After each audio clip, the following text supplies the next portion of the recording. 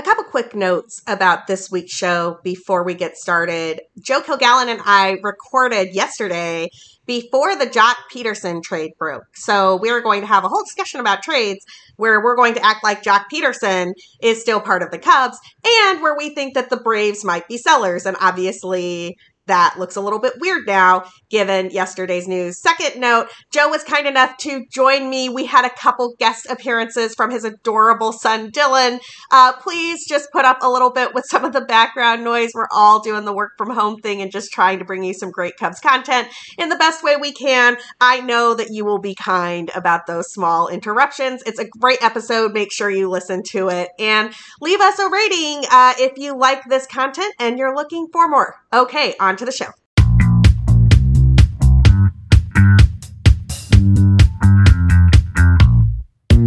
Welcome to Cup Cubby Blue. The second half starts Friday home for Cubs news, updates, and banter. We're the official podcast of Bleed Cubby Blue, part of the SB Nation family of team sites, and you can find us wherever you get your podcast by searching for Bleed Cubby Blue. I'm Sarah Sanchez. I write about the Cubs for Bleed Cubby Blue and baseball in general for Fangraphs. Andy can't be with us today, but I'm thrilled to be joined by a special guest. Joe Kilgallen is funnier than I am.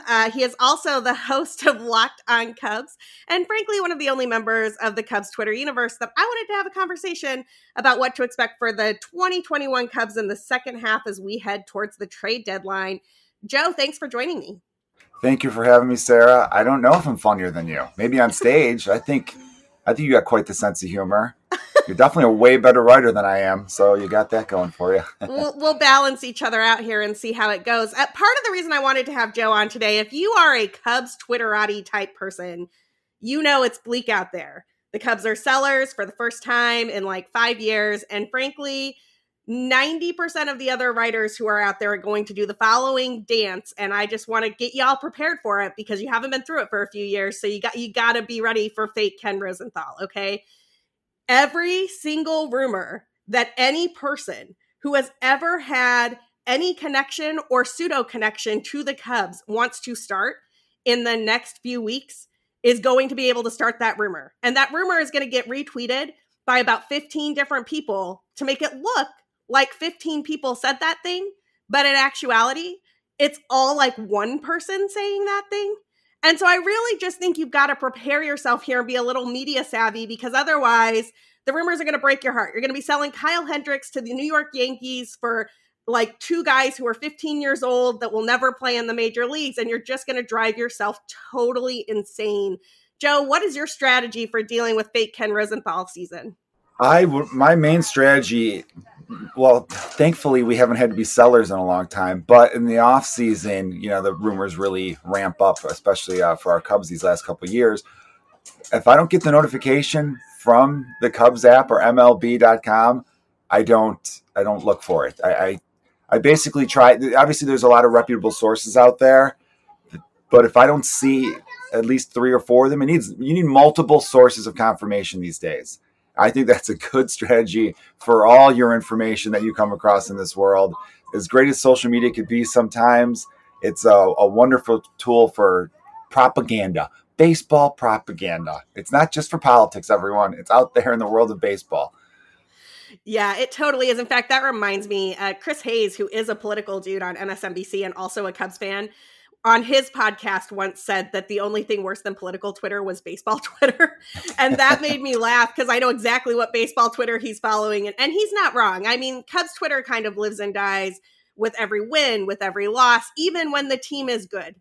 And at this moment in time, the team is not good. They are on pace for 78 wins, give or take, depending on which projection system you're looking at. That number is going to go down when they trade some of the players who we're going to talk about in a little bit. And, Joe, one of the things you say on Twitter all the time is that it shows that some of you have only been fans since 2015. And man, we are going to see a lot of that in the coming weeks. So how do people keep an even keel dealing with what I am going to call a retool rather than a rebuild? And we'll get into why I am distinguishing that in a second. But how are we going to keep people from just absolutely swiping at each other here?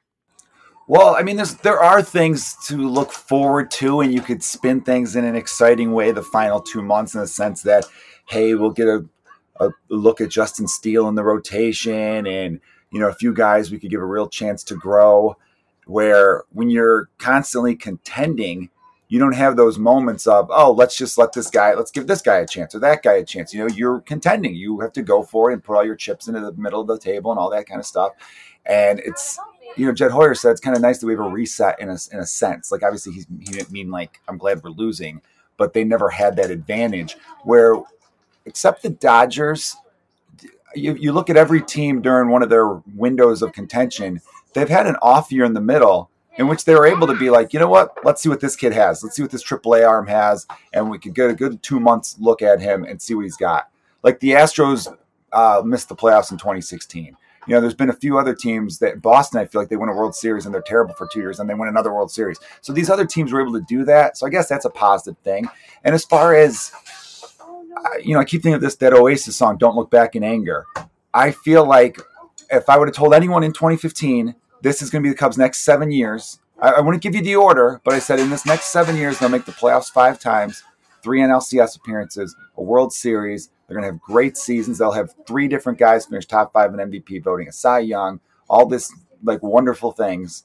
Would you take that? And everyone would be like, of course. So I try to tell myself that just because the final season of Game of Thrones was terrible doesn't mean the whole series was bad. It was mostly really awesome. And there was just a lot of unfortunate events that really just kind of soured the Cubs' growth there toward the end. I always hear people say, oh, we should have done this or we should have done that. And then I go, okay, but if you do that, then there's a domino. I know a lot of people are like, we should have traded Kyle Schwarber for Andrew Miller. I'm like, okay, but Schwarber had 412 in the World Series. I like Andrew Miller better than Chapman for numerous reasons. But, you can't, it's like Jenga. You take one piece, all these other pieces are going to fall down. So I guess, I don't know if that was positive at all, but if you're looking for something positive, Cubs fans, let's enjoy what could be, the last couple weeks of some of our favorite players, but also let's understand that I like to use the term retool because there is a farm system on the rise and so much money to spend, and there's no reason for them not to. And then if they don't, then yeah, I'll lead the protest outside of Wrigley with the rest of you. Well, the Red Sox are a great example of this. You mentioned them as a team that wins the World Series and then kind of like really hits rock bottom, and that has benefited them quite a bit, right? Like they have managed to get high draft picks in seasons fairly close after they won a championship or were deep in the playoffs. They just had and I'm blanking on his name, Marcelo. I am sorry, kid. You were supposed to be one of the top draft picks, and I just blanked on your name on this podcast. But, he just fell to number 4. The high school player. He fell to number, he fell to number 4. And instead of going to the Pirates or the Orioles or one of the teams the Tigers, one of the teams who has really been tanking for the last few years, he goes to the Red Sox, who won a World Series in 2018. That is a player who could make a huge difference for this Red Sox team in just a few short years. So there are advantages to having those down seasons, right? Like those Giants teams, when it was the even year Giants, they weren't constantly in the playoffs. They were like in the World Series and then they were bad and they took a year off and they took a break. And that is not something that the Chicago Cubs have dealt with in the last few years. We frankly just witnessed the golden age of Cubs baseball. Like unless you were around in 1906, you've never seen anything like this. So be grateful for it. Cheer for your favorite people while they are still Cubs. Every time I go to Wrigley Field, I'm just grateful I can write Javier Baez's name in the lineup one more time. I'm grateful that I get to see Kris Bryant come up in a clutch situation because, yes, Kris Bryant is clutch, people. But speaking of specific names, there are a lot of one-year deals here. There are a lot of guys that have some trade value. So let's just get right into it. And we're not going to do the whole sell off the whole team, but I do think it is worth noting that the following players have some real value and could be on the move. And we're going to start with Kris Bryant. Kris Bryant was an all-star. He was asked about this during the all-star game, which was kind of awkward. Poor KB's mic'd up on the field talking about how he might not be a Cub anymore in a couple of weeks, but he's probably not going to be. And how are you feeling about Kris Bryant? He was supposed to be the face of this franchise for years to come. It just doesn't look like it's going to be the thing. I'm really hoping they could pull off the trade and then sign back in the off season. It doesn't really happen too often. There was a couple examples in the last decade. Oh, if I could add to it too, I remember this: the Cubs, when we made the playoffs in 2017, we ended the trend of winning the World Series and not making the playoffs the next year. That was the trend for a while. Teams would win the World Series and then not be in October the very next year. In retrospect, maybe we should have just allowed for the World Series hangover, and 2017 could have anyway. But Kris Bryant, yes, it feels like besides Kimbrel, he is definitely the top trade chip. If you're a contending team, I don't understand how you wouldn't want this guy. He could play 5 different positions happily. He's got tons of playoff experience. His whole career, besides 2019 and now this year, has been playoff experience. Great leader who could fit into any clubhouse. And he's got a big power bat and a good plate approach. So there's going to be teams calling. There's going to be teams offering. I really, though, am hoping that they don't trade him, of course, but I think they should in this. I don't think they should. I think they should extend him. But if they're going to trade him, I think you got to get at least 2 top 100 prospects. And I know teams don't really, the whole thing of giving up a lot for a rental, that really hasn't happened over the last 3 or 4 years. I feel like the Cubs with Chapman was the last big one. And the Dodgers maybe gave up a little bit for Darvish in 2017. But for the most part, I haven't really seen a big splash. The Astros for Greinke. No, that wasn't a rental. I take that back. But yeah, the Cubs for Castellanos gave up Isaac Paredes and Jeimer Candelario, who has been playing for the Tigers. Like the Cubs have, this is actually, I hate to cut you off for a second, but this is actually one of my pet peeves. The Cubs Candelario might have been for the Avila. He was Justin Wilson. The one, 2 years prior. But my point is, the Cubs hit the timeline of this all wrong. When they traded for people that were rentals at the deadline, they gave up real players who were going to have a real impact in your MLB lineup within a year or two. When it comes time for the Cubs to trade their guys, nobody's doing that anymore. It's like they have hit the worst timeline on both sides, right? They gave up their farm system and nobody else is going to give up their farm system. It drives me bananas. Well, yeah, I mean, 2019, especially, you mentioned the Castellanos trade, which ended up working out great, though, too. And I think Alex Lang was the one guy, and I believe he has made the show since. The other guy I don't think has done much. But it was one of those things where it was Maddon's final year of his contract. They got Kimbrel. I felt like the front office thought we owe it to Joe to give him as much tools as necessary to make the playoffs in October. And then remember in 2019, Javi missed most of the final month of the season. Anthony Rizzo's foot exploded in that weird injury. Remember that with the pictures, how gruesome that looked? He came back. And that's the thing, too, when fans question the effort. And I know we'll get to that a little bit later, I guess, after. I'll save that.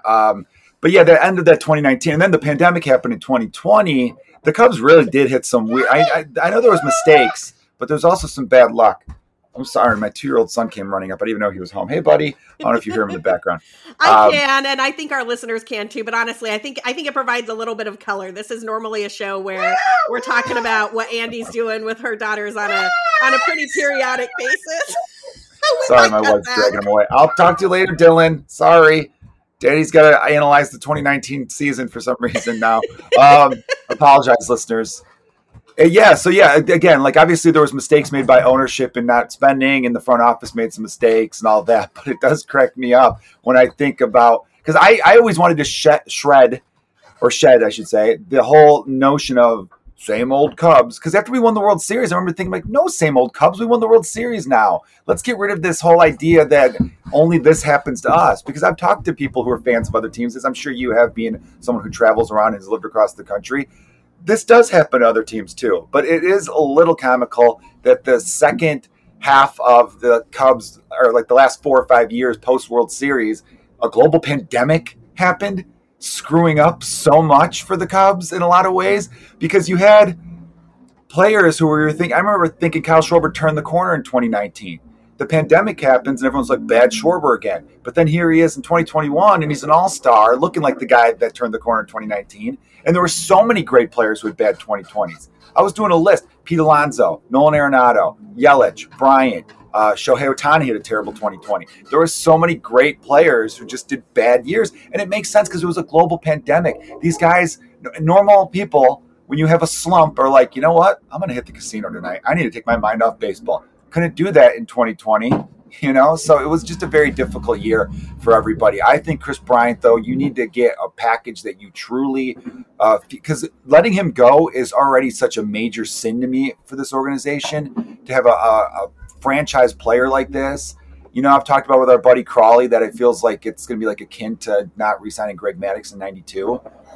So I got off message. I'm trying to get back on with Chris Bryant. That you need to get something that you feel like could impact this team. I don't want this Darvish lottery tickets of 4 teenagers, and a couple of them are looking pretty good so far. But again, it feels like a lottery ticket, so they better get something pretty strong. Yeah, I agree with that, and I also hope that they can get some players with some and more immediate impact than we're going to see from the Darvish trade. I think that their draft strategy actually indicates that they're looking at a shorter time frame than the Darvish trade indicated, but we'll talk about that in a little bit too. The maybe bigger trade chip than Chris Bryant, who you mentioned, is Craig Kimbrel. Kimbrel is interesting for 2 reasons. One, he's not just a rental. The Cubs have a team option for $16 million, which is a eminently affordable price for a guy who looks like he is right back to being the Hall of Fame closer that we all thought he was when the Cubs signed him. Craig Kimbrel is one of those guys I think you could see a little bit of a bidding war start, since you're getting another year of his services potentially in addition to getting him for this season for the playoff stretch. And the Cubs don't have to let him go. Like $16 million for a closer for 2022 wouldn't be terrible, right? I mean, I think they will, but I think that allows Jed to sort of have I'll walk away. I don't need to let this guy go and turn him into prospects. We can talk next year, right?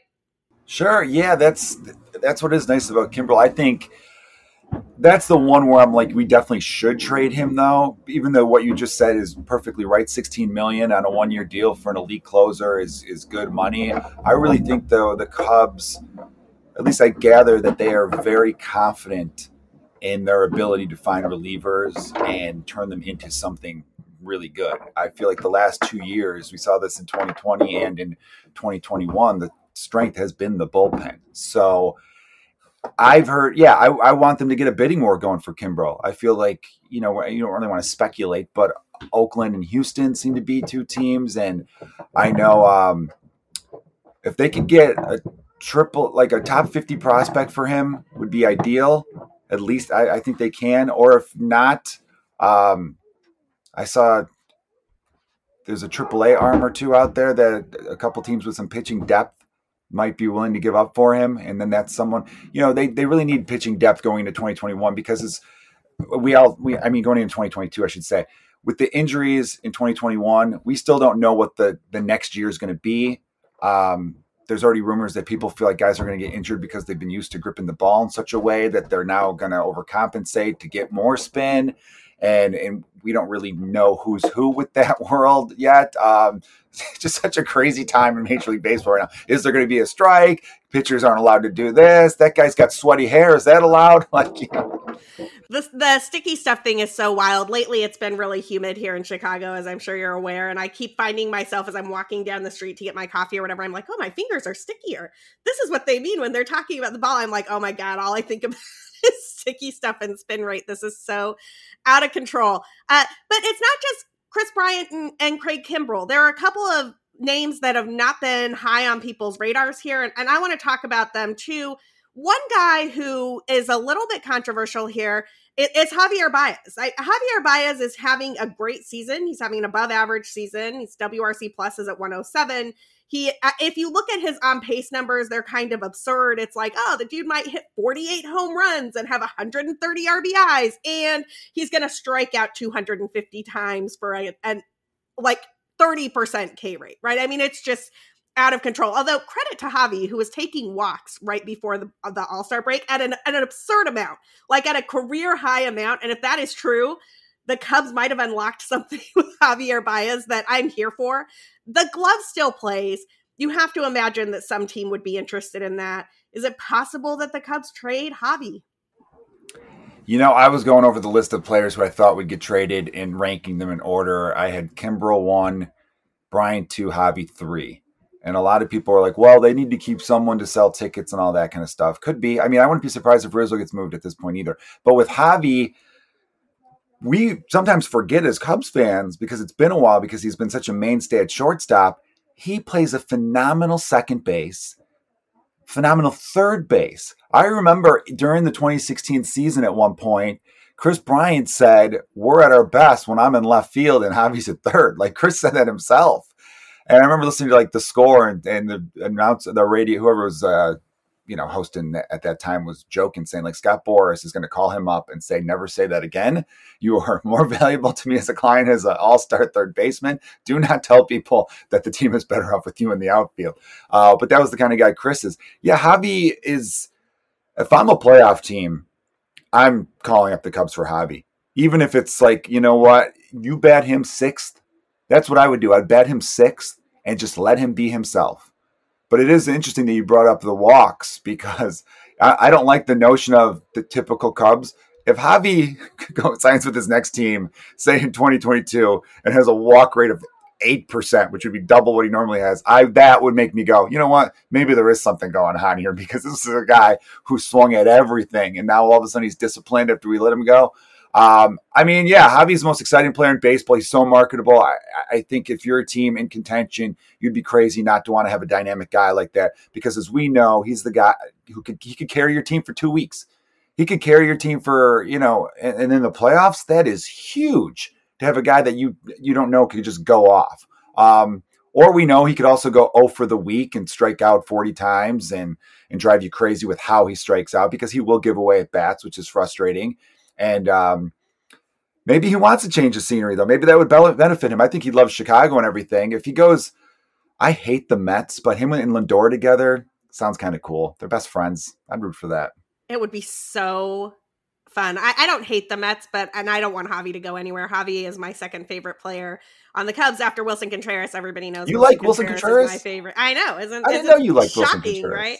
He's right here in this poster. Interestingly, Willson Contreras, not super high on the list of trade targets, but we'll talk about him towards the end, because there are a few guys beyond, we've mentioned Rizzo, we've mentioned Javi. I think Rizzo's less likely to move than Javi, KB, or Kimbrel at this point, just because he's not having as good of a season. And I think that the Cubs do really want to try to find a way to keep him in the fold. He is the captain, whether he has a C on his chest or not. There are some interesting one-year contracts, and I really feel like Jed Hoyer manufactured this roster with a lot of one-year contracts to give him maximum flexibility if the team did what they're doing right now. Joe, you and I were on a panel at the end of the 2019 season where I remember saying, this is not an 82-win team. This is a 92-win team, or it's a 70-win team, because if they look like a 500 team at the trade deadline, Hoyer is going to sell. And that has been true for multiple seasons now. He has been waiting for the opportunity to turn some of these contracts that were going to come off the books, or some of these guys who are not going to necessarily re-sign, into prospects to rebuild the farm. He just hasn't had the opportunity because of the pandemic and some other things that have happened here, right? So Andrew Chafin is one of the best relievers in baseball. He's a lefty out of the pen. He could probably close for some teams. He's certainly a great 7th or 8th inning guy for almost every team that's in contention. Chafin's on a one-year deal. Jock Peterson, look, we might all be sad that he's not Kyle Schwarber, and he's not having he didn't have the historic run Schwarber did before Schwarber got hurt. But Jock Peterson absolutely mashes pitching in a platoon situation, right? Like, he's not good against lefties, but you just leave that guy in against high velocity and let him do his, or did I reverse the platoon there?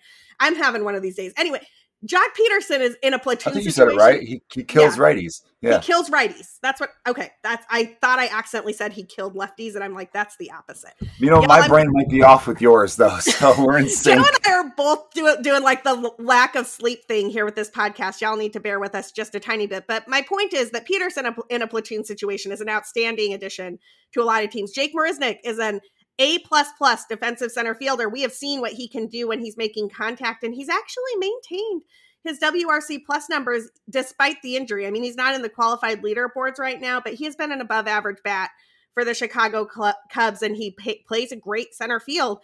I think a lot of these guys could go for a handful of spare parts, because they're not good for anything on a season that you're not competing in. Yeah, you know what? Let me check something on Chafin, because I thought I heard that he has an option. No, he does not. Does he? All right, but No, I think you nailed it, especially with Jock Peterson. His career playoff numbers are great. He hit 390 in the World Series last year and took a 99-mile-an-hour fastball up in the zone off of Glasnow. Is that his name? Really Yeah. good looking pitcher. Yeah, Tyler Glasnow. it was a pitch where I was like, nobody hits that, and he blasted it the other way. So Jock Peterson does have a flair for that. I think Jock does get moved. I actually think he gets. I know we don't want to speculate, but I think he stays in the city. If you know what I'm saying.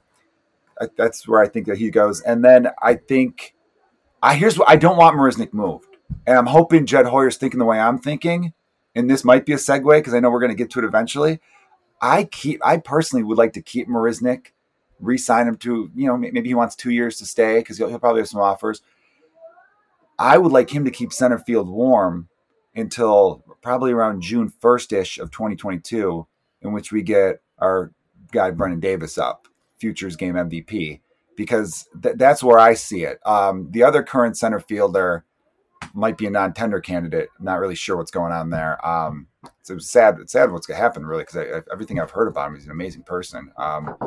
Very charitable and all that stuff. But yeah, just not having a good year, Ian Happ. Yeah, Ian Happ, and it's interesting. Ian Happ and Albert Almora Jr. both struggling in that center field leadoff type of role, both really high draft picks that the Cubs had a lot of high hopes for, and they just have not been panning out. I'm sure Michael Cerami is listening and like cursing us somewhere because he's the biggest Ian Happ fan in the universe, but it has just not been a great season for Mr. Happ. Let's talk about futures game MVP Brennan Davis for a second. We'll move some of these team climate issues to the other end of the break. But if you did not watch the futures game, and who can blame you, MLB scheduled it against a bunch of Major League Baseball games in the middle of the day and only scheduled it for 7 innings, because why would you want to showcase the future of your talent when people are actually going to watch it? You should go back and watch it. Brennan Davis hit not one, but 2 absolute no doubt blast. One was to dead center. The other one was to left field. But he looks legit, and he was the MVP of the Futures game. I am here for the day where he takes over in left field. And I don't think it's that far away. I don't think he'll get called up in September because I don't think there's any incentive for the Cubs to start his clock in a year where they're not contending, and when the CBA is, they don't know what the collective bargaining agreement is going to look like. That's going to hopefully get renegotiated expeditiously in December. Hopefully there won't be a work stoppage, but there's no reason to start Brennan Davis's clock for a team that's not going anywhere while all of that is murky and in the air. But I think, Joe, you're absolutely right. We could see him in 2022 and wow, he looks legit. That swing is this. I always look for the swing first, which I imagine most people do, but it's just so fluid and so smooth and so compact that where Ian Happ is such a long swing, although he got it down the other year. I don't know what happened to him anyway. Brennan Davis, though, is a guy who his strikeouts are up a little bit, but I think that's part of adjusting to Double-A because there was no minor league season in 2020. But if you look at his 2019 minor league numbers, he was very low strikeout rate, and that was what was interesting. It felt like Jed and Theo definitely learned that the league was adjusting because their top 3 2018 draft picks are guys who are more on the contact side. It was Nico Hoerner was taken the first round, Brennan Davis the second round, and I believe Cole Roeder was the third pick. And he actually just had Tommy John surgery, which is a bummer because he was having a nice during a nice stretch of games he was having, and then hopefully he comes back fine next year. But yeah, Brennan Davis, the defense I think plays. A lot of people think he's playing center field right now. Some feel like he can stay there. He's been playing above average. Again, he's only 21, which makes him young for Double-A even. I looked something recently, and this might have changed. It was like 10 days ago, and he had a great stretch going into the Futures game. He was like 20th as far as offensive metrics like WRC plus for Double-A, and he was like 2 years younger than all the guys who were the 19 people above him. So that's a good sign right there that because I think he only just turned 21 too. So he's projected to be up. I think most people have him like maybe May or June of 2022. There's a lot to like. Some people were saying he could be a guy who steals a lot of bases because he does have speed. I don't really know if that's going to be his game long term. He's a big guy. I didn't realize how big he is. He's like 6'4". When he was standing next to Ken Griffey Jr. and Griffey presented the trophy for the MVP, I was like, whoa, I didn't. Sometimes you forget. Dexter Fowler was like that. Do you forget every now and then there's 6'4", 6'5" center fielders? Because, you sometimes still think of that little 5'9" guy who just could fly around the outfield. But yeah, he's a big guy. Yeah, he certainly is. And it's funny that you mentioned that because I was at a Nationals game a couple of years ago and Buster Posey walked out. We had great seats, like right on the field level, first row, or kind of like in the outfield. Buster Posey walks out, and Buster Posey's also kind of a bigger dude than I expected. I looked at the front eyes with eyes like, that's life-size Buster Posey's. Like, he is always life-size. You just have not seen him this close. I was like, that's reasonable and fair. We are a little bit over time for our break. And what better place to take a break than on the high note of Brennen Davis and the future? We have a couple more low notes on the flip side, but you'll want to hear what they are because we are going to talk about the Cubs culture, what is going on in the clubhouse, some comments from my favorite and where we stand on that. We're also going to look at some upside for the future, the Cubs draft, who they took and what we can expect from them. And then we're going to talk about the series for the second half, looking specific. The Cubs finally get to play the Diamondbacks, y'all. Like, all these other teams have been sweeping the Diamondbacks. The Cubs have not had their shot. They're going to get their shot in the second half. But first, a quick break. And we are back. Before we get into the good news, the draft, the Diamondbacks, let's talk about these comments from Willson Contreras, who I felt like kind of channeled a little bit of his inner Miggy Montero there, just like, I am going to speak freely to the media and see what happens. That got Miggy DFA'd back in 2017. I do not think that is going to be the case with Willson Contreras. I think the Cubs have kind of set themselves up where Willson's the guy that has to stay. I've had to listen to Willson Contreras trade rumors for a really long time. I do not think this team is I don't think that the front office is going to turn this team over to Robinson Chirinos.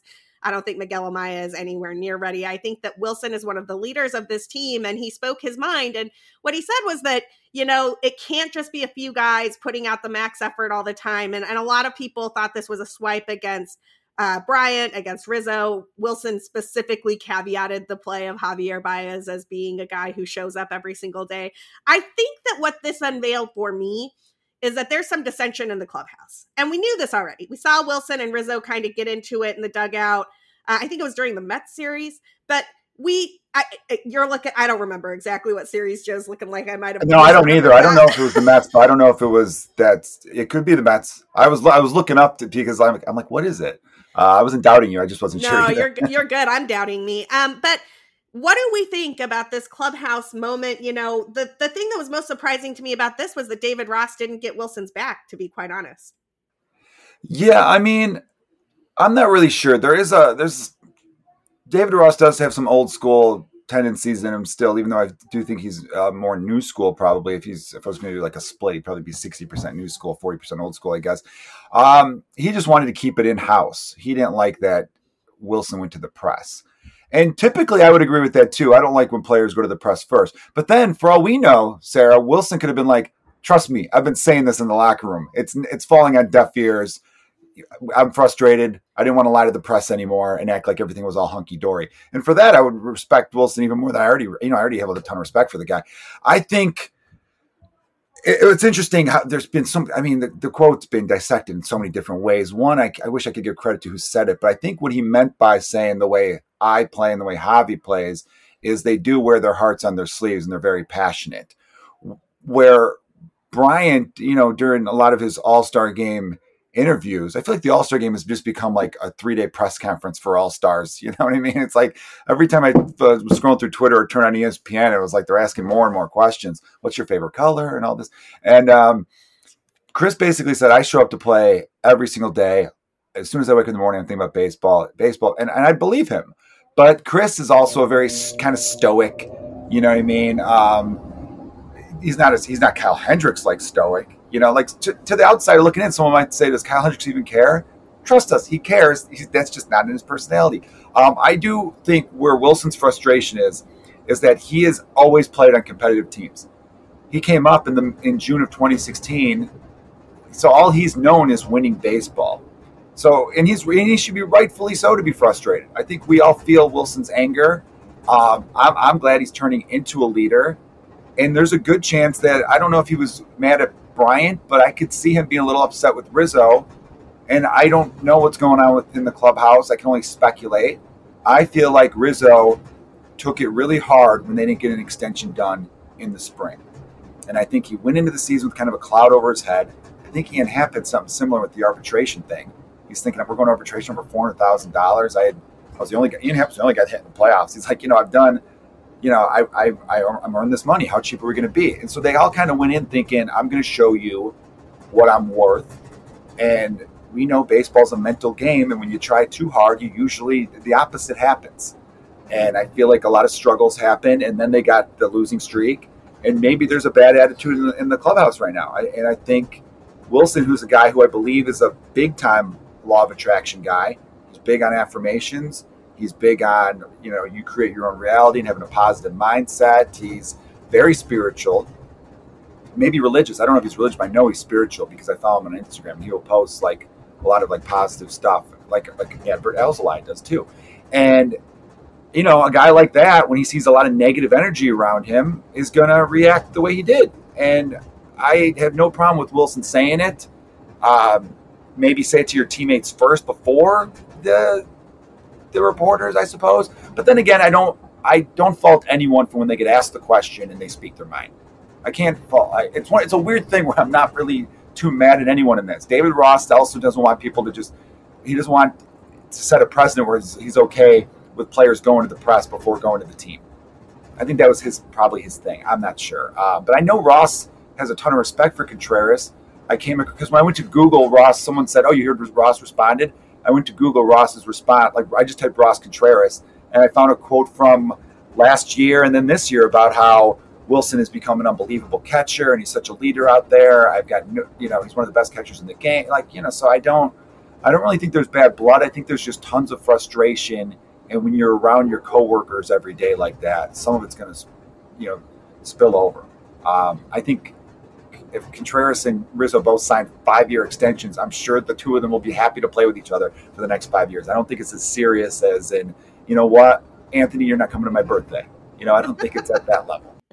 Yeah, I would agree with all of that. I think that the one thing I just want to be super clear about, because I've heard a little bit of this chatter in Chicago sports media, and man, sports media sometimes is just the worst. But I've heard a couple talking heads speculate that Contreras must be gone because he made this comment and Ross didn't like the comment. And I'm like, I don't think that's true at all. I actually think that this is the first trade deadline where, unless they get absolutely blown away on an offer for Contreras, and I mean blown away, like 3 top 100 prospects, including a guy who can probably be in your starting rotation in 2022, I don't think Contreras is going anywhere. I can't imagine it. They're not set up to part with him. He's the one position and the one guy who I think they could reasonably get an affordable extension done with. The Sal Perez model is pretty much exactly what you should offer Wilson Contreras. Wilson is 1 year younger than Sal Perez. They have similar amounts of playing time. They have very similar stat lines. Wilson is a slightly better framer at this point. Yes, really, look it up.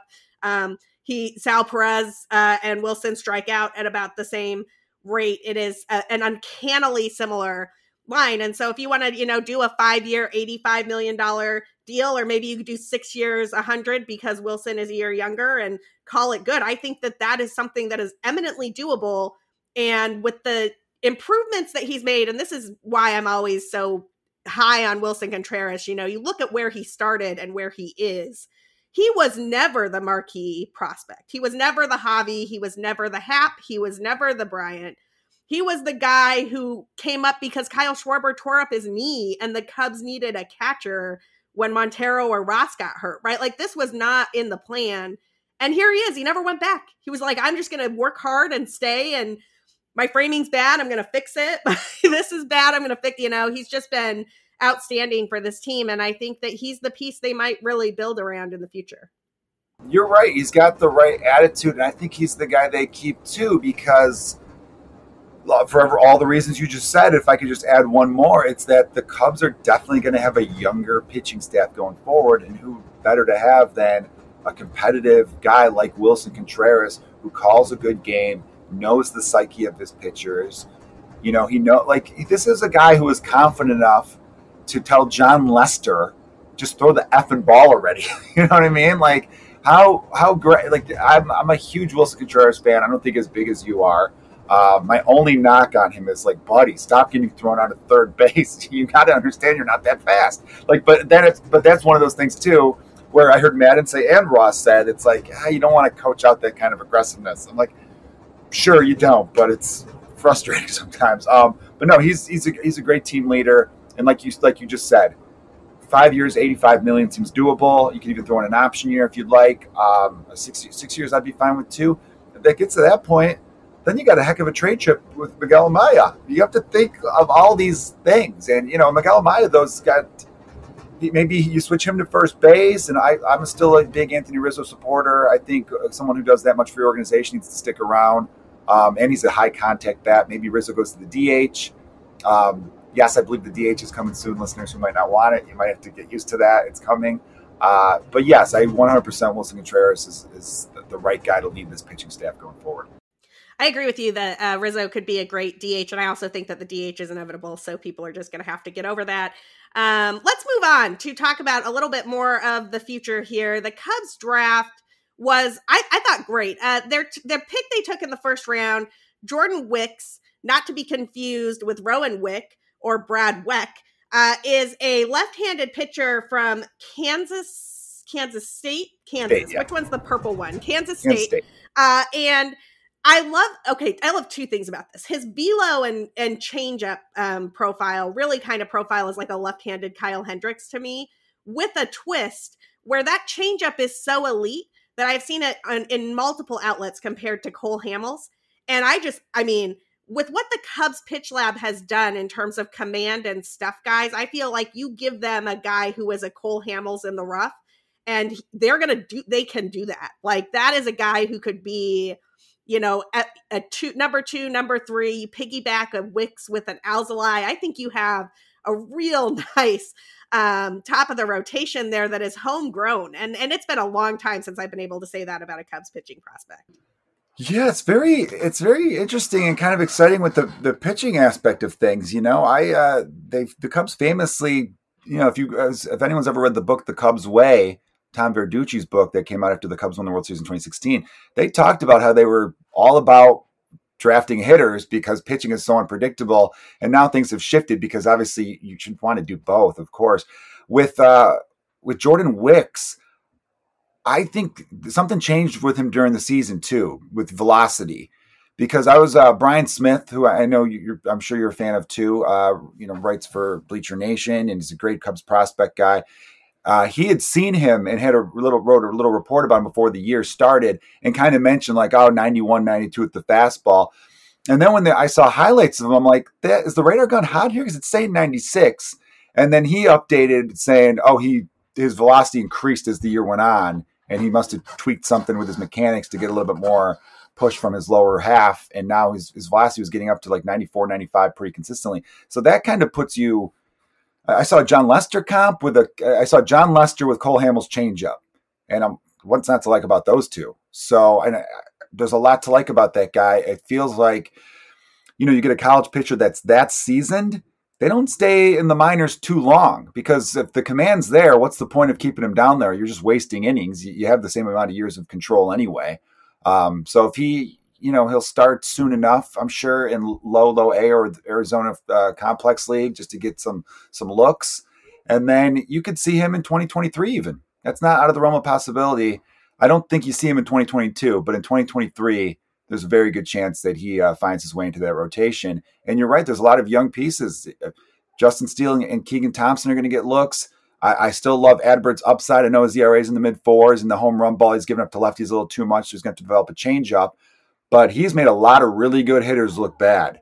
And that's what I look for with a young pitcher. How many of these, he struck out Acuna, Freddie Freeman, Mookie Betts, Arenado. I mean, he's striking out guys who aren't strikeout guys. And they're walking away going, what was that pitch? In regards to his slider and his fastball rides 95, 96. So, there's some exciting arms to be excited about, Cubs fans. Did I say exciting enough in that last sentence? Wow.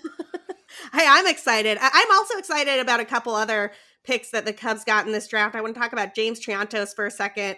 Triantos is a high school pick, which the Cubs are not really a team that go after high school players unless they truly, truly believe in them. Brennan Davis was one of those high school players that they went after. Ed Howard in last year's draft was another one. He had a big game last night. Yeah, absolutely. So, when Triantos got announced as their second round pick, and interestingly, he was in the draft as a shortstop. The Cubs announced him as a third baseman. I think that was a little bit of a tell on the Cubs' parts for what they see here.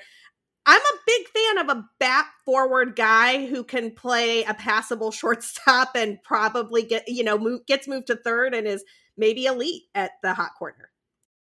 That's another swing. I saw I didn't know much about. I'm not the biggest on digging up prospects too much. I do that more in the off season. I try to enjoy the season in front of me. But as Cubs fans now, we're going to have to start looking into them. I watched some YouTube videos on him, and the videos that have been shared around on Twitter, of course. Another nice natural swing that just looks like it's major league ready as well. I mean, of course, he's going to have to face the pitching and all that. That metal bat sound will drive you crazy, though, when you watch highlight videos of high school kids. And but no, definitely, he looks like an athlete. That guy looks like a potential 5-tool player. And I heard one person, he's not a switcher though, so the comparison maybe was not the best, but someone mentioned as far as like frame and potential size, Chipper Jones, who I was then reminded was drafted as a shortstop and then was moved over to third because he was kind of, a little bit bigger. Usually you want a little more flexibility at that spot. I love that. Anytime you're comparing high school kids to Hall of Famers, let's do. I'm not saying he's going to be a Hall of Famer. I do think that when you hear those sort of high level comps, it lets you know that there are scouts that believe that this person has a really high ceiling, right? I think that is not to say that Triantos is going to the Hall of Fame. It is to say that he has a lot of potential and in the right system could do some real damage. I'm going to move on from the draft for just a second because we are running a little short on time here. And I want to make sure that we talk about a couple of other things, specifically the state of the NL Central and this upcoming series with the Diamondbacks. I mean, I'm just going to be real honest with you people. The Brewers are in the driver's seat. The offensive problems that they had at the start of the season that they were sort of masking with their pitching, they have managed to fix with the addition of Willy Adames. They went out and got Rowdy Tellez from the Blue Jays for like almost nothing. And Rowdy Tellez is one of these StatCast darlings that hasn't really demonstrated what he can do in MLB, but the barrel rate is absurd. And a lot of people who look at like launch angle and exit velocity and all love Rowdy Tellez. So the Brewers may have just gotten a real steal in that bat since the Blue Jays didn't have a spot for him. And I may have to become a Reds fan because I don't think I can cheer for the Brewers after the last few seasons. I definitely am not going to cheer for the Cardinals. And I like Nick Castellanos. I might have to put my Reds cap on to cheer for Castellanos and Winker going to chasing down the Brewers because it doesn't look like the Cubs are going to do it. If the Reds win the World Series, I think that increases the odds of Nick Castellanos opting out because his value will be so high. And that gives us another crack at righting the wrong of not re-signing him when we had the chance. So I could root for the Reds. Let's see. The Reds haven't won a World Series since 1990. When I was a child, after my parents divorced, my dad would take my older sister and I on road trips to see the Cubs. And we caught a game early. We caught the last game of the Phillies-Reds, and then the Cubs were playing the Reds the very next day. So we went to that game as well. And I saw Lenny Dykstra rob Chris Sabo of what would have been a bases-clearing double, and Dykstra banged into the wall and shattered his collarbone and was out for the season after the play. Anyway, that was just a little fun fact for everyone. I don't want to root for the Brewers. The Milwaukee fans have gotten very chirpy lately, and we get to remind them that they've never won a World Series, which is nice. I don't understand. I don't even get. When they were winning, I was like, all right, they've got this three-headed monster of their top three in the rotation. Those guys are all legit and really, really good. And they've got a really solid bullpen.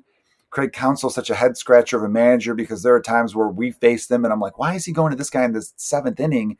It's the first game of the series. He's going to be not available the next 2 days. What is Counsell doing? But it seems to work overall. I don't get it. I really don't. Their hitting is bad, but you're right. They made two moves that really kind of stabilized them in a way. Because at one point, I remember every Cubs fan saying, we should have gotten Wong. We should have gotten Jackie Bradley Jr.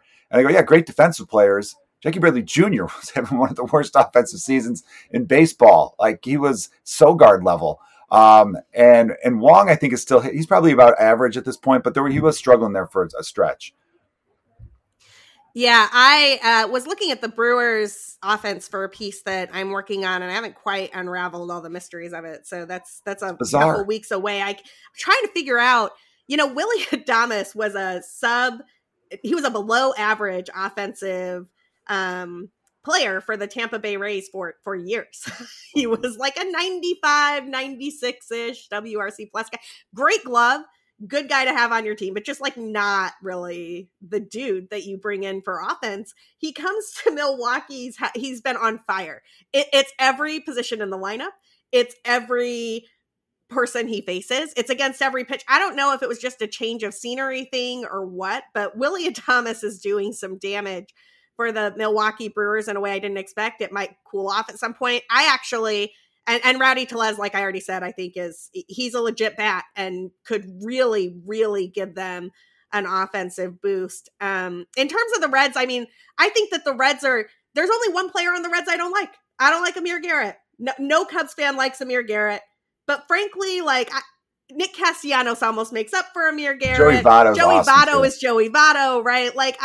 Nick Castellanos, if you did not see it, on the red carpet where everybody wears like Versace suits that were like made for them with their, El Nino in the pocket or whatever. Nick Castellanos was wearing jeans and a t-shirt that his son made him. He's like, yeah, this was a present from my son for my 29th birthday. And I decided I wanted a special occasion to wear it to. And his little kid is standing right next to him, like just glowing that his dad is wearing the shirt that he drew. And I have never loved anything more. Yeah, that was really great. He's a great person, Nick Castellanos. And yeah, that's one that he should still be in blue, because when you see that famous GIF where he hits the home run and slams the bat down, he looks better in blue than in red. He looked like a Cub, and he really wanted to be. Yeah, God, we could do an hour of a sobbing podcast talking about how he should still be in blue. A couple other cool red carpet people though.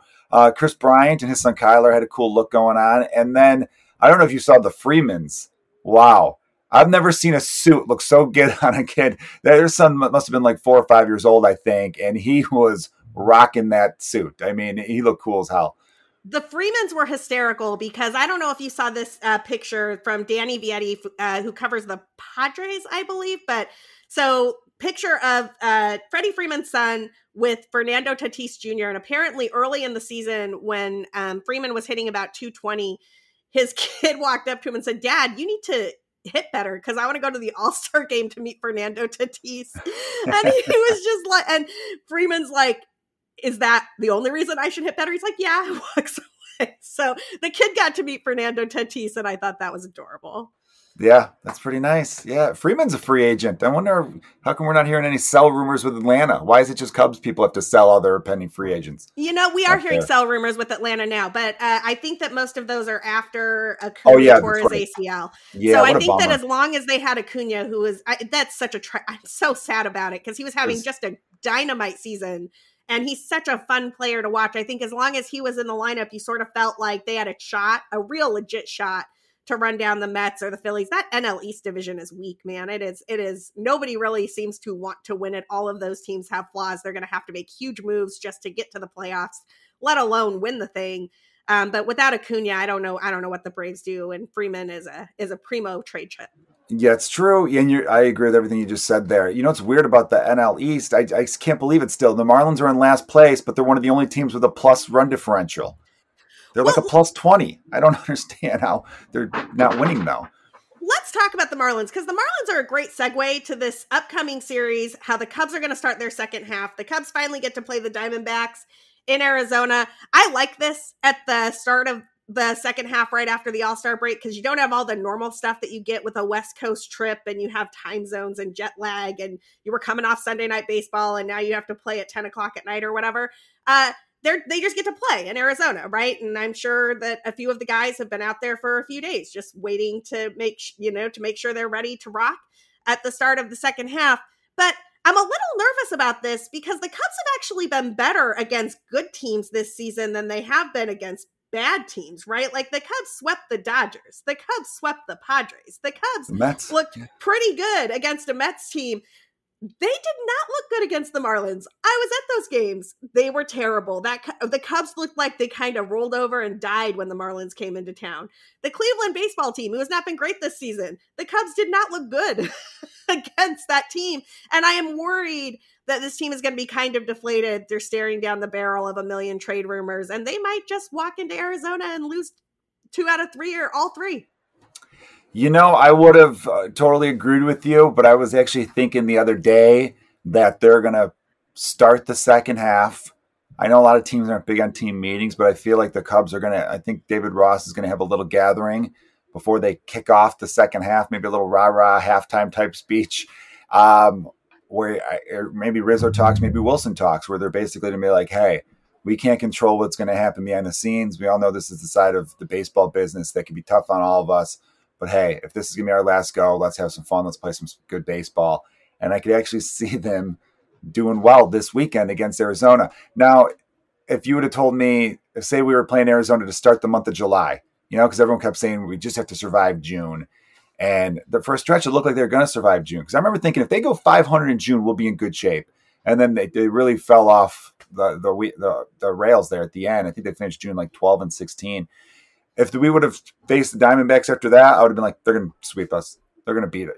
Baseball's so weird like that. And I feel like the Cubs in particular, it's just such a mental game that on paper, these good teams should beat bad teams all the time, but they don't. I remember we lost 2 out of 3 to the Pirates one series, and everyone's like, we can't even beat the Pirates. I'm like, well, it's baseball. It's April. I'm not going to write anything off yet because watch, we'll sweep the Dodgers. And someone's like, yeah, right. And then we did. So I felt good there. But then right after the Pirates took 2 out of 3 from us, they took 2 out of 3 from the Padres. And I'm like, the Padres are awesome, or at least they should be. But then I remember telling people, relax. The Pirates will be the Pirates at the end of the year. San Diego will be where they should be. And we're a mystery because of the way things were set up this going into the year. I feel like there was a lot going into this year that if we didn't get off to a good start and all this, as you mentioned earlier, it was going to be selling time. Yeah, the transitive property of we beat this team and they beat that team, therefore we are better than that team, it does not really work in baseball well at all. Although it's fun to play that game. I will say that the thing that stood out to me with the Cubs' first half record, and this will be telling going forward as they lose some of these bullpen pieces, I feel like a lot of those victories in May were the result of 1-run games that the Cubs managed to hold on to because they had such a 3-headed monster at the end of that bullpen. Not just 3-headed, like a lot of guys were contributing to that bullpen run of success where the Cubs didn't give up an earned run for like 39 innings or whatever it was, right? You had Keegan Thompson out there with a 0 ERA for like 19 innings. You had Justin Steele doing his thing before he landed on the IL. You had Winkler throwing really well. And then you had Tepera, Chafin, and Kimbrel. And if you could get to the 7th inning with even just a 1-run lead, the Cubs were going to win that game, even if they weren't hitting. And what flipped in June, at least as far as I can tell, is they started losing those 1-run games. They would fall behind before the 5th inning. And so Ross, instead of pushing the Winkler button or pushing the Keegan Thompson button, would push the Rex Brothers button. And then the next thing you know, the Cubs are down 5. And all of a sudden, they're not going to score 5 runs because the offense is spotty and streaky. And the difference between the Winkler button and the Brothers button, it turns out, is huge. I know. There were a lot of 1-run games. I was going over the Dodgers series because I was trying to find like a highlight to talk about, like a favorite moment in the first half. And, sweeping the Dodgers was really nice. Remember, Kershaw only lasted 1 inning. The offense, too, during that stretch with Matt Duffy and Nico Horner. And in the one game, we had a walk-off against the Dodgers to complete the sweep. Rizzo had the game-winning hit, but Matt Duffy got on base, scored the game-tying run in the 10th, and then he had the base hit to tie it again in the 11th because we had given up the lead. So it was almost like the Matt Duffy game because he was just doing – it's so interesting, the domino effect in plate approaches, because Matt Duffy and Nico Horner just adding 2 more high-contact bats was enough to have other players have better at-bats. I think it's contagious. I use the analogy in basketball. When you have one player on your team diving for loose balls, it makes everyone else play better on defense. They see that, and they go, well, I don't want to be the lazy one. And you have a guy like Matt Duffy just giving you professional bats, and Nico Horner too, and made everyone else kind of have more professional bats. And then when that went away, coupled in with starters only going 3 innings, and then you're right, Rex Brothers being the middle relief guy, and it just kind of all just snowballed there. They started they're 8-4 to start June. First 12 games, they won 8. And I remember being like, we're going to be fine. And then the injuries will always catch up to any team. They really will. Yep, absolutely. They will catch up. And baseball, the long season, shows who you truly are. That's part of what it does. Yep. I mean, I don't think that it usually shows you it as starkly as it has with the Cubs this season, but it did. Let's end on a high note. Let's not end on the losing sorry. And the Cubs on. No, it's fine.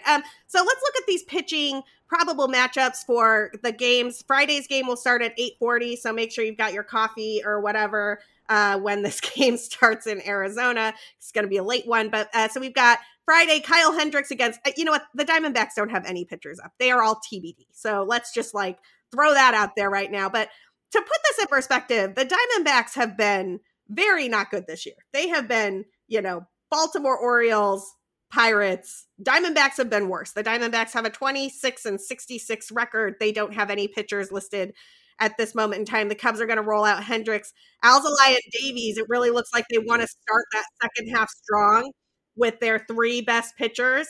And then their TBD for the Cardinals series that starts on Monday. What are you looking for from Kyle Hendricks to start off the second half? Just continue what he's been doing.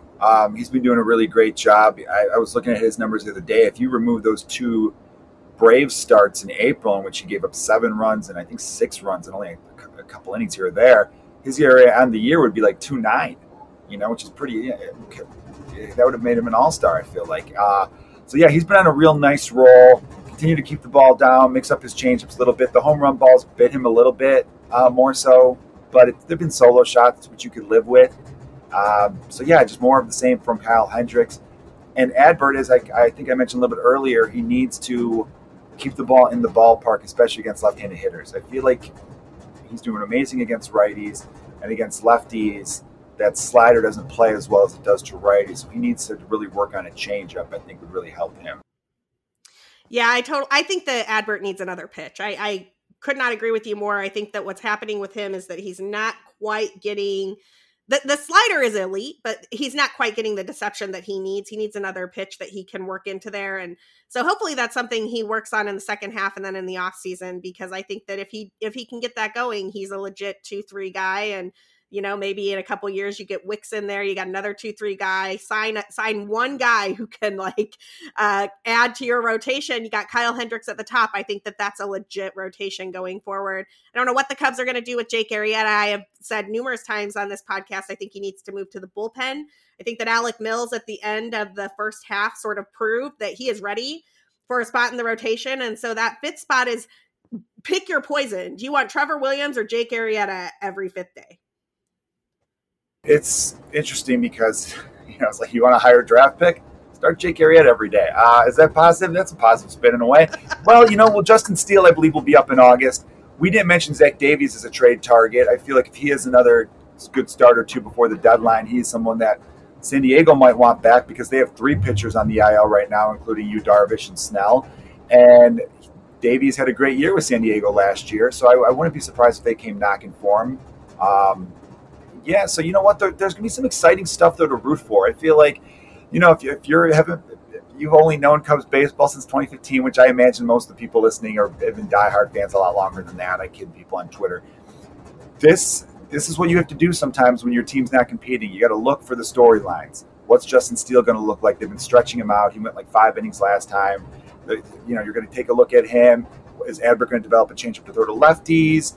If we keep Javi, let's root for him to hit that 40 home run mark. You root for the individual storylines right there, and to try to keep the rest of the summer fun, because it's still going to be August in Chicago, right? We still love the Cubs. It's going to be fun. Well, and tickets are going to be cheaper, and the beer will still be expensive, but we'll be able to get in to watch those Cubs games for a cheaper price. It's been a long time since I've had to deal with a Cubs losing season. I will say this, we do not give a lot of love to Marquee Sports Network on this podcast, particularly because sometimes they bring in people like Chris Myers and make me want to pull my hair out for an entire weekend, because I can't understand why this dude who says El Majo is calling Cubs games on the Cubs network, which is just out of control. Anyway, I digress. Marquee Sports Network is going to be airing a lot of iCubs games this summer. You're going to get to see some of these prospects. You are not going to have to take my word for it or Josh Timmer's word for it, our minor league guy over at Bleed Cubby Blue. You can watch some of this talent for yourself and see what the Cubs have in store. Joe, where can people find you? Where can they find your work to follow the Cubs through the second half and to get through this trade deadline season, which I think is always the worst part of the year? Well, they can listen to me at Locked On Cubs podcast when they're not listening to this great podcast. And you can follow that at Locked On Cubs. I'm at Joe Kilgallen on Twitter. And if you like stand-up comedy, that's rated R. Don't watch with your children. You could go to youtube.com/Joe Kilgallen. Awesome. Joe is quite funny. I highly recommend watching his stand-up comedy, and he will keep you smiling on Cubs Twitter. So definitely give him a follow. He does great recaps of every game. And, it's going to be one of those seasons where we need to find some smiles. So don't follow the people who are telling you that like the team's got to be burned down and like everything is disaster. It's not. This is not 2012. The Cubs don't need a 5-year rebuild here. They need maybe a year, maybe 2 to get everything back in order, and the Cubs will be right back. When the Cubs are back on top, we will be here with everything you need to know about the Chicago Cubs here at Cup of Cubby Blue. You can follow me at BCB_Sarah. When Andy is back, you can follow her at BRYZ_Blue. You can follow both of us at Cup of Cubby Blue, and we will be back after this Diamondback series to tell you everything you need to know about Cubs cards. Bye.